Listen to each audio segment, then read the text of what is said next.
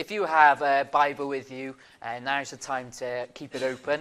And the reason I say that is because, especially when we look at this letter, we need to have our eyes and our ears open to what I'm saying. If I'm saying something wrong, the message of this text is don't welcome me back, which is there in the text itself. So if I get something wrong today, and it puts the person of Christ into question, then you really do not welcome me back. Okay? We are going to be in 2 John this morning. So this morning my hope is that we will hear something that we hopefully already know. That is, we are to walk in the truth and to love one another. You see, we're so prone to forget the simplest of commands. And here in the second letter of John, he's reminding the church again of the need to walk in love and to hold on to gospel truth. And the truth of this is that Jesus Christ really became flesh. God became man. Jesus Christ himself is fully God and fully man. And we can't walk away from that truth. You can't compromise this truth. And John in this letter, he gives a real warning to the deceivers, to false teachers, those who look to deny this truth. They're the kind of people, they run with the fads, the new teachings. And he warns them. He warns them against following in their work. He warns them, he warns the church against even giving these false teachers hospitality. And this morning all I want to look at is these two things. Firstly, walking in the truth. And then secondly, running away from the false. As human beings, our natural tendency is to do the opposite of what we are told. If you ever tell a child not to touch something or to not put something in their mouth, they normally go and do the exact opposite of what we say. I remember when I was in nursery, I had this book, and it was called Pied. And on each page was a picture of a child about to do something silly, like jumping in a puddle or touching a really hot plate. Every single word in this book was pied. And for those of you who don't speak Welsh, the word means don't. John here writes to a church, that's who the lady is in the text, and he writes to them and tells them, remember the gospel. And to pied, or don't mess with the false teachers. Remember the truth. So firstly, walking in the truth. What is this truth? Well, it's found in verse 7 of your text, that Jesus came in the flesh. He came as fully God and fully man. Now, this may seem trivial, or maybe even pedantic, to make sure that we get this right. But John has already, earlier on in the letter, implied this truth's significance. John describes, in verse 1 and in verse 2, the church as those chosen in God, who he loves in the truth, who know the truth and have an everlasting relationship with them because of the truth. Already we see the impact the truth of the person of Christ has on us as churches, on us as Christians. You see, Christ, he came as a man, and then he walks in obedience. He goes to die on a cruel cross for your sins and mine. He rises again in a body, and he's physically ascended and has united us forever to himself. That's an everlasting impact for us today. Christ united himself to us, to human beings, to save us, human beings. That impacts not only our relationship to him, but it also impacts our relationship to one another. For we are united here today. We are united by his Spirit. Verse 3, then John sends his greetings. He mentions God the Father from Jesus Christ, the Father's Son, who will be with us in truth and love. You see, the truth of the incarnation, now that's just a fancy word for something becoming flesh. The incarnation is the phrase we use at Christmas time. God becoming man. And it is central to the gospel.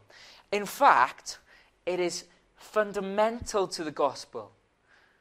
Verse 3 highlights for us that the truth, this truth that John is telling them to hold on to, has everything to do with Jesus Christ, the Son. Just look at the phrasing there. Grace, mercy, and peace. They come not only from the Father, but the Son too.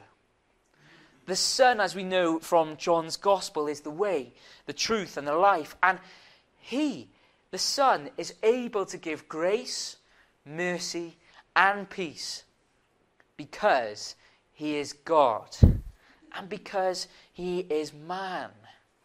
And our lives are to be shaped by this truth, by a Christ-centered view of the Messiah, which just means Saviour, Lord and King. An incarnational view of the Messiah. Now take a look at verses 4 to 6. And John here, he gets down to the nitty-gritty. He's sort of done with the formalities of the letter writing of the day. Verse 4, he's what is he? He's happy.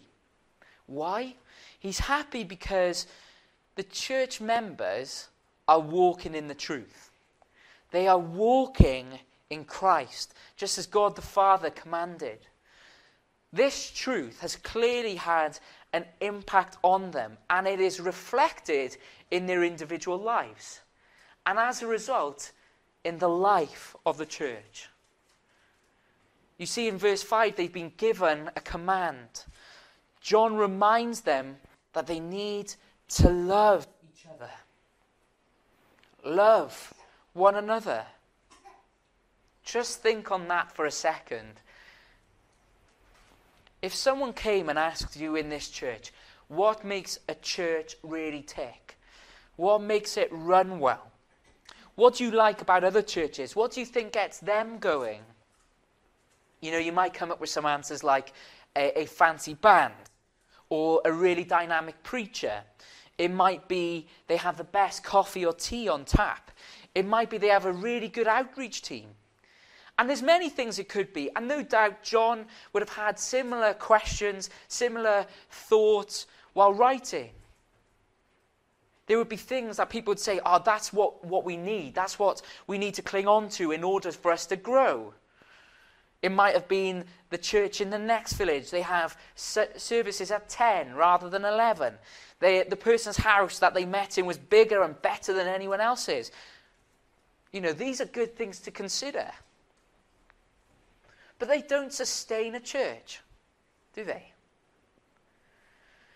No, if you think about how a church works best, it's not the latest idea. It's an old idea. In fact, it's the oldest idea. It is an eternal, everlasting idea. It is love. What makes a church tick? Love. Love. Not tech-savvy people, not great operations or an evangelism team, but the triune God united in love. And us reflecting that love. You see, we as a church are to love one another. And by doing that, we mirror the love of God himself. We are to love each other like the Father, Son, and Holy Spirit love one another. How are we to do that? How are we to walk in that? How do we show that love? Well, it is by walking in obedience to his commands, which is to love one another. We are to be people who deny themselves for the good of others. What was God's instruction to Adam and Eve? Well, it's love me, enjoy me, obey me, don't fall to the false teachers. There's nothing new here. This is an oldest command. When we think of Abraham, he believed God and it was accredited to him as righteousness. And by faith, Abraham trusted and walked in faith. He walked in love of God. Doesn't matter who you mention, Noah, Moses, David, Elijah, Elisha, Job. They walk in the truth and they walk in love. In spite of their circumstances, they walk in obedience. But don't just take the Old Testament, for example. Think of God himself. You see, as Christ comes down as a man, and he really does become a man, that's going to sound really repetitive, but it's true. He is a man. The real God, he came down. And as he's living his life, he doesn't disobey the Father. He doesn't get things wrong. But even in his physical, earthly body, he shows us how to love. He shows us his love by his obedience to the Father. And he does this in his weakest. When he's tempted, when he's hungry, when he's thirsty. He doesn't fall to the false teachers. He loves the Father. And he obeys by the power of the Holy Spirit. And when he faces death, square on in the face, he's in the Garden of Gethsemane, he's crying, he's anxious, and he knows what's to come. A cross that he doesn't deserve. A cross that he took on for you and for me.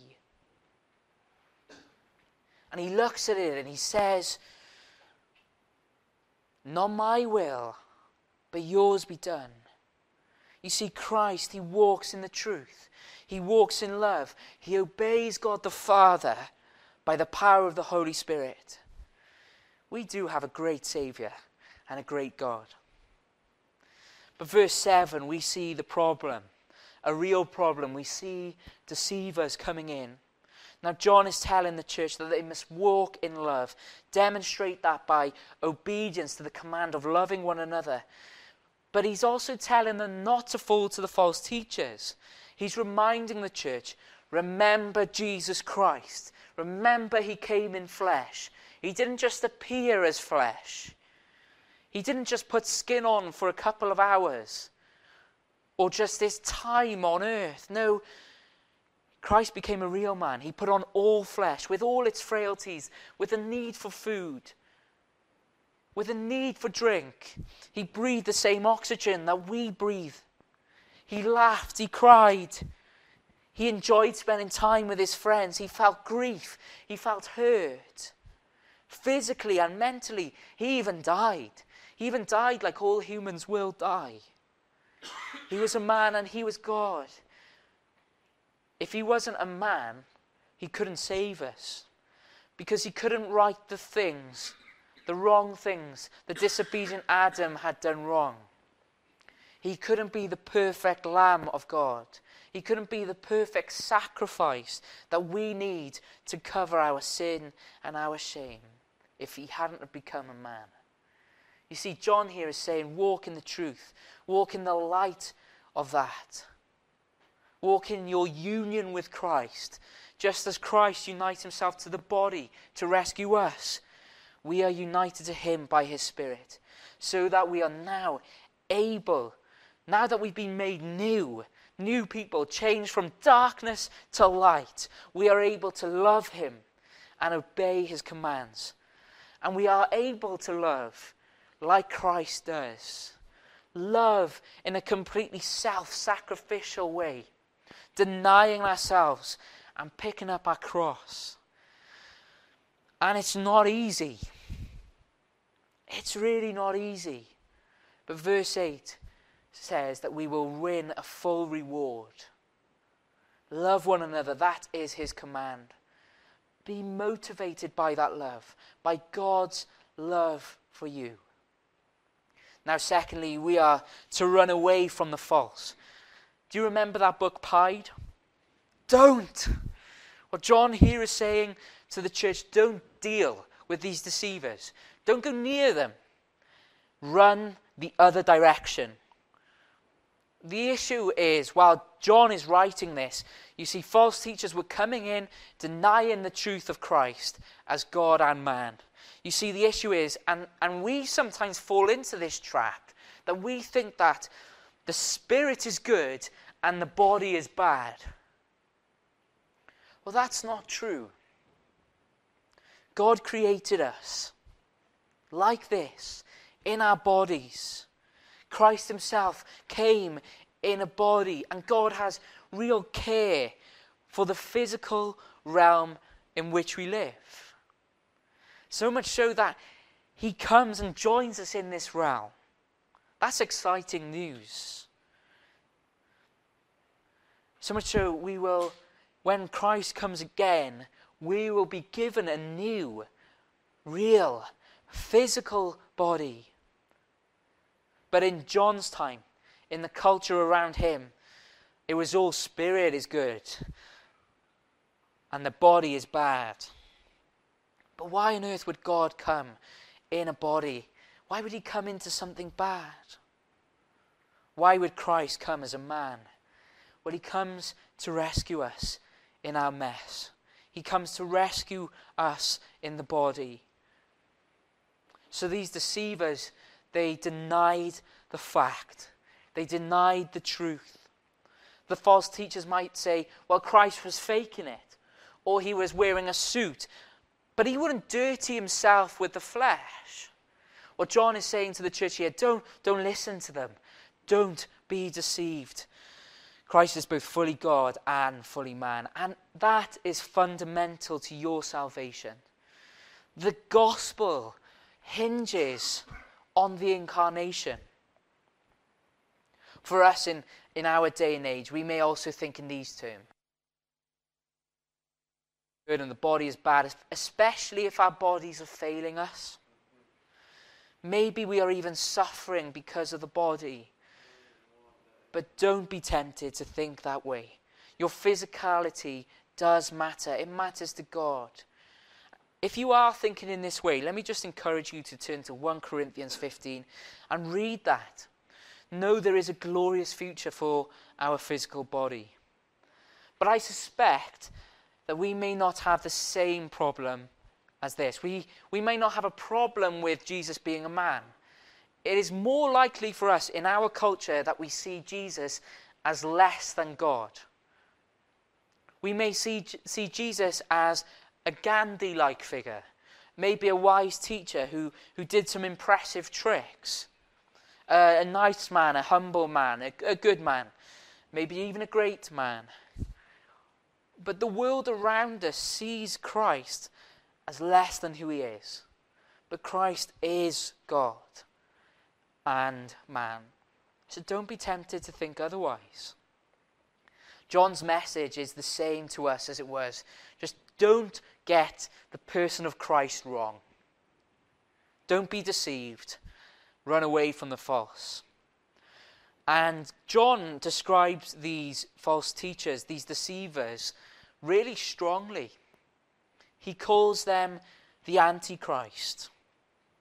He says that anyone who does not teach the whole truth of the gospel about the person of Christ is not a believer. They are not part of the church. But those who do get this right, who walk in the truth of the person of Christ, are part of the family of God, and you will be fully rewarded. So it is vital that you get this truth right. And in verse 10, John actually gives some really practical advice. Have you noticed that? He says, if anyone comes to you and preaches this false message, that Jesus isn't who he claims to be, do not take them in. Some preachers may come and they might deny the deity or deny the humanity of Christ. Say he's not really God or he's not really a man. You run away from those people. Don't welcome them in. Not just because you don't want to hear rubbish sermons, but because if you look at verse 11, John gives you such a stark warning. He gives us such a stark warning. If you give them a hearing, if you give them a voice, or if you show them hospitality, you actually share in their work. You share in the work of false teaching. Now that is a strong message. It is quite a terrifying message.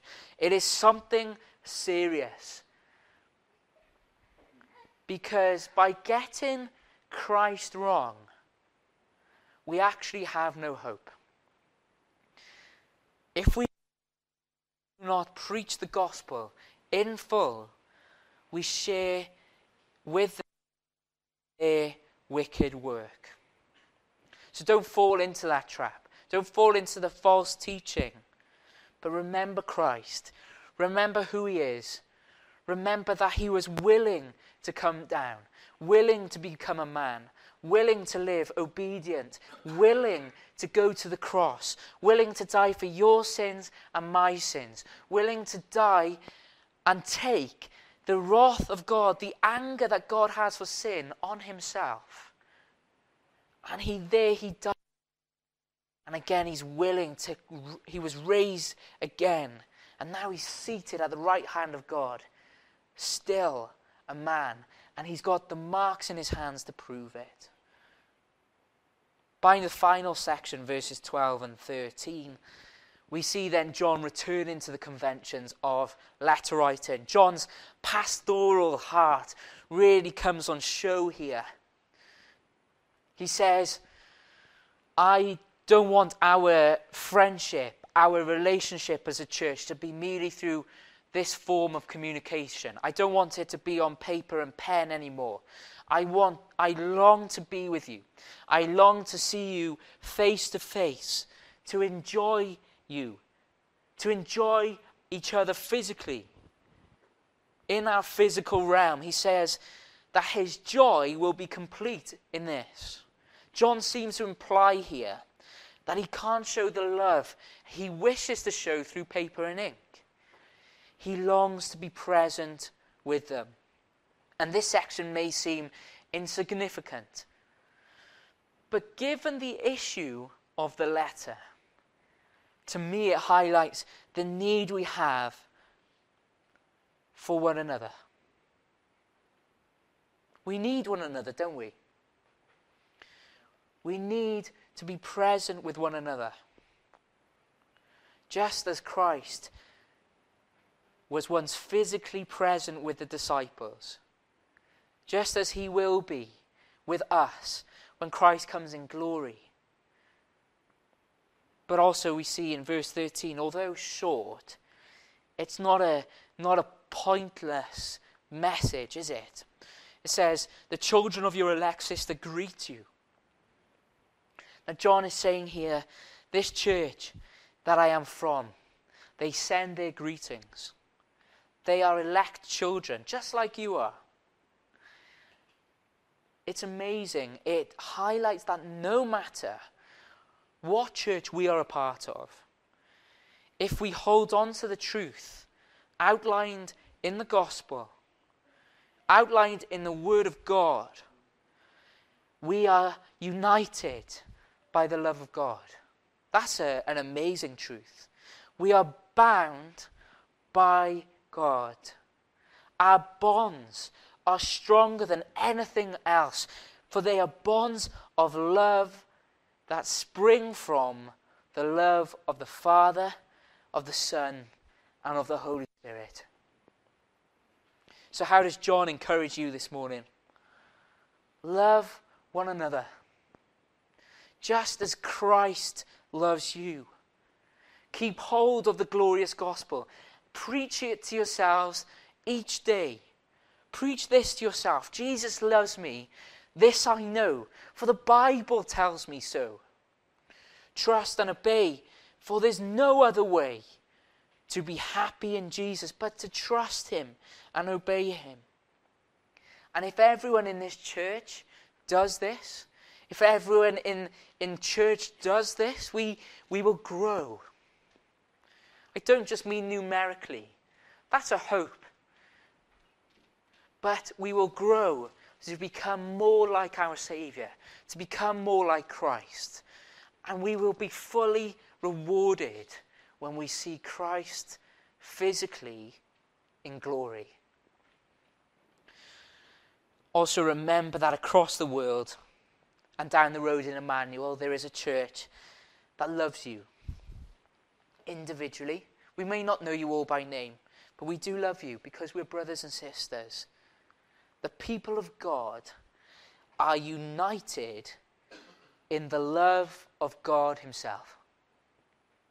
Be encouraged, dear friends, to walk in the truth of the love of God. Love one another, obey his commands, and by doing this, we'll be more like his Son.